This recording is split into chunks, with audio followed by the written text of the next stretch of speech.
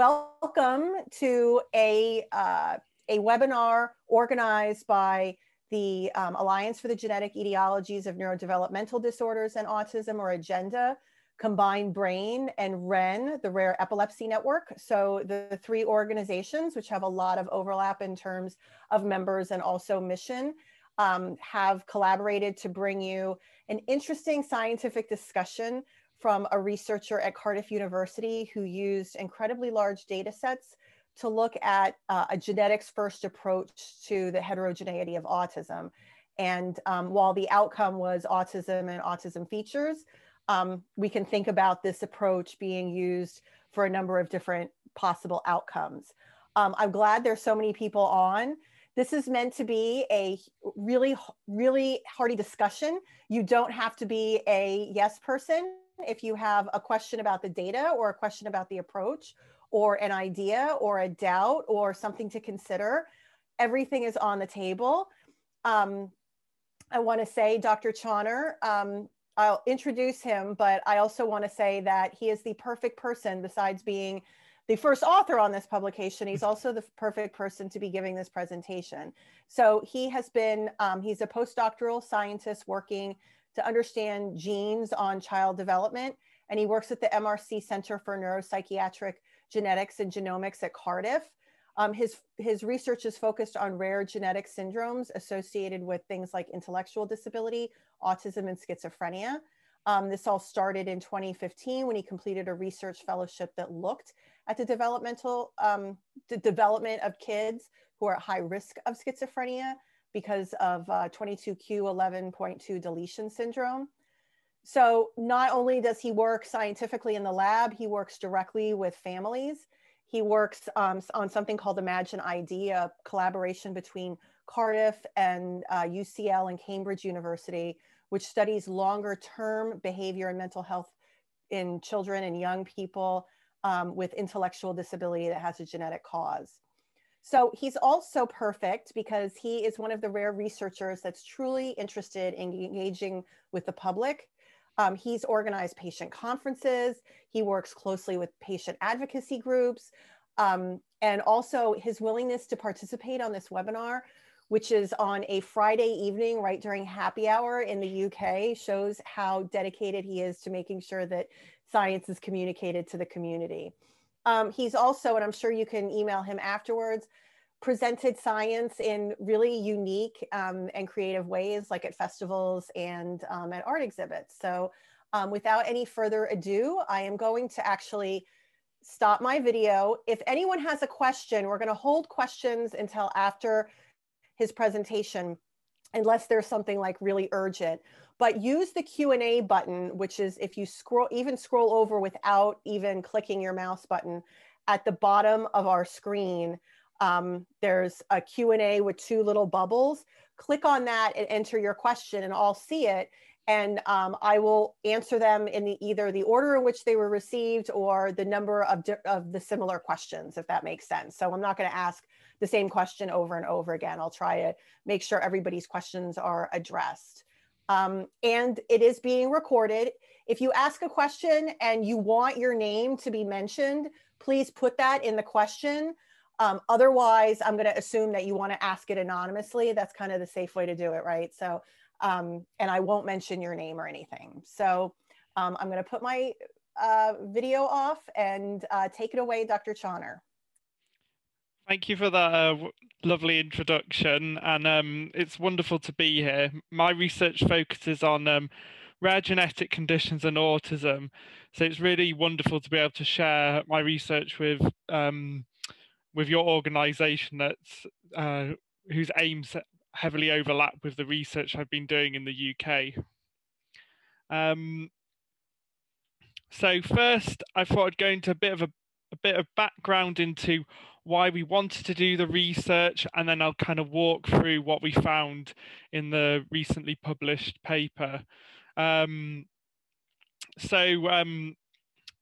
of the reasons we're interested in the area of autism rare genetic conditions is because there've been large studies looking at cohorts of autistic individuals and controls, and several genetic conditions were found to occur at a higher rate in the autism cohort versus controls.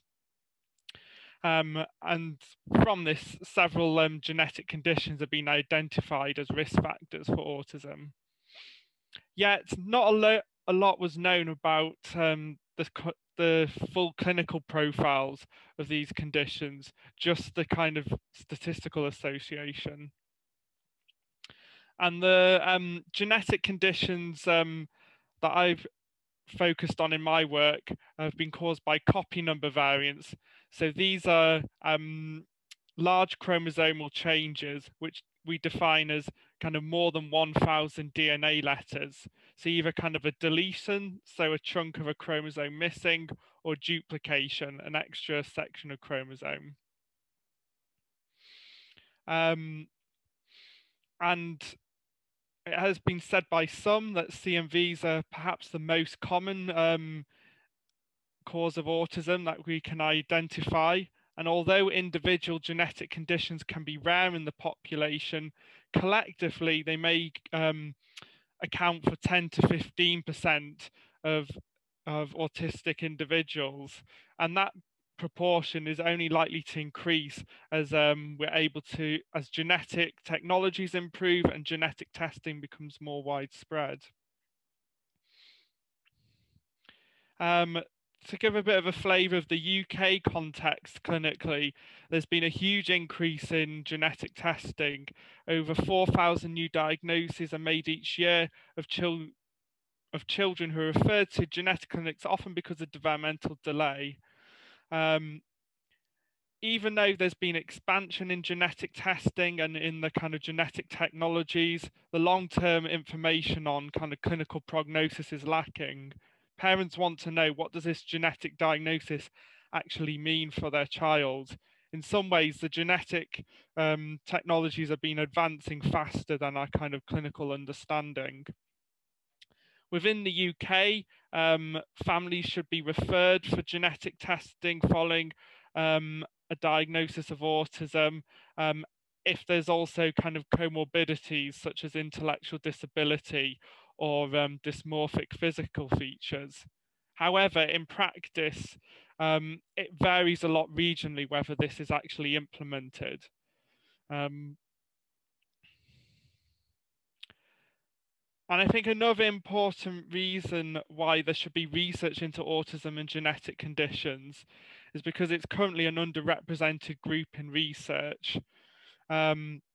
Many children with autism and genetic conditions also have intellectual disability, yet only 6% of all autism research includes individuals with intellectual disability. This means kind of research that's presented at conferences or that gets funded will be biased towards those individuals with kind of typical IQ or high IQ. And in fact, 50% of individuals with autism have intellectual disability. So I kind of see research into genetic etiologies of autism and intellectual disability as being an important way of kind of overcoming this research bias. Another important reason is in terms of kind of health policy, genomics is becoming increasingly important. So this is a screenshot of a newspaper article in the UK where there's been discussion whether all children should receive genomic sequencing at birth. I mean, it's very ambitious and people are unsure whether this will actually happen, but genomics is very much on the forefront of the UK's health agenda. And I'm aware in the US there's a healthcare system, Geisinger, where they've recently genome sequenced all adults in care and through which they've identified rare genetic conditions. So I guess my argument is that this issue is only becoming more and more important in the future, especially if health services go down this route of genomic screening. Another reason why we're interested to look at autism in genetic conditions is that there's huge variability in outcomes within ASD. There's this quote from Dr. Stephen Shaw: if you've met one person with autism, you've met one person with autism, kind of getting at that there can be huge variability in terms of communication levels, IQ, independence, and developmental trajectories. And in research, we call this heterogeneity. And individuals can have different combinations of the symptom domains of autism, such as communication, social interaction, and repetitive interests. And there's some people who say that genetics may explain this variability, and whether autism should be reconceptualized as autisms, and where autisms are a collection of different genetic etiologies. Here I present kind of two possible models. The top model is whereby different genetic conditions lead to the same autism profile. And then at the bottom is kind of the, at the other end of the spectrum, sort of different genetic conditions lead to different autism subtypes. And this has clinical implications. Is autism support for one genetic condition appropriate for another genetic condition? Or can there be, or are there autism kind of supports that can be applied across genetic conditions? So that's kind of a bit of an overview of the sort of research and clinical reasons why we wanted to investigate the autism profiles of different genetic conditions. And this was recently published in the American Journal of Psychiatry. And one thing I wanted to point out, you can see the many, many names on here. And so this, although I'm presenting here today, this work involved many clinicians and researchers from across Europe and the US. So what did we actually do in the research? 547 individuals with genetic conditions were assessed for autism. And we focused on 4 genetic conditions: 16p deletion, 16p duplication, 22q deletion, and 22q duplication. The average age was 12, but age varied from around age 4 to young adulthood. And as a comparison data, we also accessed data on over 2,000 individuals who had autism, but not one of the 4 genetic conditions. In terms of the autism assessment, the Autism Diagnostic Interview Revised was conducted. This is quite an in-depth interview. It takes around 1 to 3 hours. We asked the parent or caregiver to think back to when their child was under 5. For some families, it was a positive experience thinking back. For others, it brought up quite difficult times in their child's development, both in terms of their sort of language and social development, but also in terms of physical health sometimes. The sort of questions we asked were: when did they say their first word? Did they play pretend games? Were they interested in playing with other children? Now, this is just a snapshot of the questions. An answer just to one of these wouldn't necessarily influence autism diagnosis, but it'd be the pattern of responses across these questions. And importantly, behaviours had to be frequent and disruptive to family life to reach clinical thresholds. As I mentioned, it was an international effort. So it was myself and the study lead, Professor Marion van den Brie from Cardiff in Wales in the United Kingdom, but we also collaborated with Professor Wendy Chung from Simon's VIP, and there were also other collaborators from across the US and Europe. In terms of the patient advocacy groups we worked within the UK, we're supported by Max Appeal and 22 Crew, organisations for 22q deletion, and also for by Unique, a charity for rare chromosomal disorders in the UK. And we're also supported by NHS medical genetic clinics who helped us connect to families.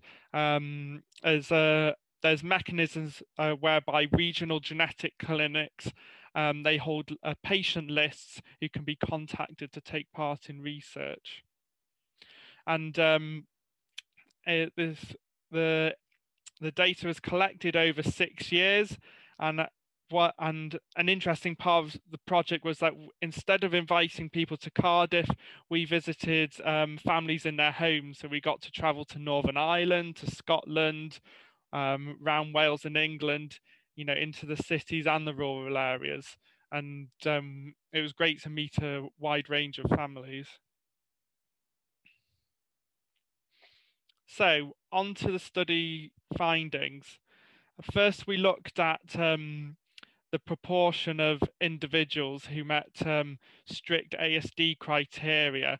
And on the autism assessment we used, individuals had to meet thresholds in the communication, social interaction, and repetitive interest domains.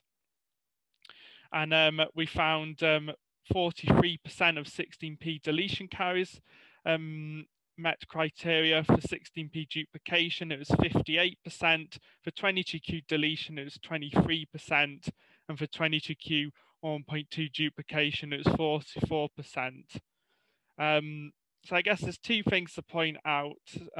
This is much higher than the general population rate for ASD, which is 1 to 2%, depending on the study. So autism is, you know, an important feature of these conditions, but also it's not 100%. So there's individuals who don't meet the strict autism criteria. However, we looked into the data a bit further, and we found that there was actually a large proportion of individuals who met the clinical thresholds for, say, the communication domain, but perhaps for not the other domains. So although they didn't meet criteria for autism, they still had clinically significant symptoms on the spectrum. And for 16p duplication, 90% of those who didn't meet autism criteria had clinically significant symptoms. And we think this is important to highlight because without these individuals wouldn't get an autism diagnosis, which means they often wouldn't then go on to receive kind of support for autism symptoms. The next thing we looked at was autism profile. Now, this is a very kind of busy graph, so I'll just kind of go through it. Each row is a different genetic condition. So 16p deletion, 22q duplication, 22q deletion, and then 16p duplication. And then each column is a different aspect of the autism profile that we looked at. So there's social interactions, motor mannerisms, and then further along, there's kind of verbal IQ skills. And then the color indicates the level of impairment. So dark purple shows a strong impairment, and a light yellow color represents a relatively weaker impairment. And I guess thing to highlight is that you can see visually each condition has its own profile, and we were able to confirm this statistically. Next, we just looked at individuals who had a genetic condition and met autism criteria, and we compared their profiles to individuals with autism who didn't have one of these genetic conditions. So in the pink line, we have those are individuals with autism without one of the 4 genetic conditions, and you can see each genetic condition had its own kind of unique autism profile.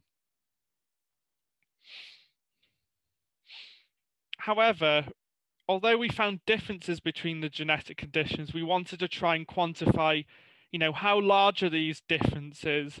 Are they clinically meaningful? Was it a small or big difference? And so we we wanted to look at between group variability. So this would be the proportion of difference that's explained by the type of a genetic condition. Say, 22q versus 16p. And then we also looked at within group variability. So that's individual differences irrespective of the genetic condition. And we used a statistical method that gave us a number from 0 to 100, where 0 is no difference and 100 was very different. And for each of the aspects of the autism profile we looked at, it was around between 1 and 21. So yes, there are differences, but they're not that large. And in fact, we found the within group variation, so the individual differences were quite large, kind of 80 to 90%. And to kind of demonstrate this visually in this graph here, so along the bottom we have kind of 0 autism symptoms, and then at the other end 50 autism symptoms, and then going up the graph is an index of the number of individuals. And then each different color is a different genetic condition. And so we can see, yes, each genetic condition has its own unique profile shape, but there's a lot of overlap. And in all the genetic conditions, there were individuals who had low autism symptoms and high autism symptoms. And we find the same for IQ. In all groups, there was individuals with IQ between 50 to 60, and then we had individuals with IQs above 100 in all groups. So although there are differences between genetic conditions, actually what we're finding is the differences within a genetic condition is larger. So to kind of wrap up, our research focused on 4 genetic conditions, and we confirmed that the rates of autism in these conditions was high. But we also found that individuals who don't meet strict autism criteria often still experience clinically important symptoms. We find that each genetic condition has its own unique autism symptom profile, but there's a lot of overlap indicating that clinical support could be grouped for different rare genetic conditions. Some kind of implications to this work. Current autism criteria may not always be appropriate for children with rare genetic conditions. Individuals who don't meet strict autism criteria still may experience clinically significant issues, say in the domain of communication or social interaction, and that a domain-based functional approach would perhaps be more appropriate. We also feel that there should be greater awareness of genetics in autism services. This work finds, high levels of autism symptoms in these conditions. Yet we, from discussing with families, many say they've been told by their clinician that you can't have a genetic condition and a diagnosis of autism, which is just wrong. If anything, individuals who get diagnosed with certain rare genetic conditions should be fast-tracked for autism diagnostic and support services. It's often said in, one of the goals of autism genetics research is to improve kind of medical care and support. But from some of the families we've been discussing, the genetic diagnosis actually can be a barrier to receive autism support. And we don't think this is because clinicians are kind of, we think they're meaning well, but there just needs to be greater education in medical genetics about autism and vice versa. Autism services need to have a greater understanding of genomics. And the fact that we find huge variability within genetic conditions highlights that it's not just the genetic condition that's leading to the autism. Other factors need to be investigated so we can understand why two children with the same genetic condition, one may develop autism and the other may not. So future directions, a limitation of this work is that we focused on 4 genetic conditions, but we want to expand this work across a wider range of genetic conditions. We also want to look within population cohorts, because at the moment we're only capturing individuals who get diagnosed through health services. There are likely to be many individuals in the population who have a genetic condition which hasn't been identified yet. And we also want to explore further what level of difference between genetic conditions is clinically meaningful. And this affects research designs. If you go looking for differences, you'll find differences. If you go looking for similarities, you can find similarities. So I guess the question is, what's clinically important? And I guess a future direction is that we want to look within the Genes to Mental Health network then part of is what explains variability in outcomes with genetic conditions. And this could be additional genetic factors or kind of environmental factors such as access to early support and education interventions.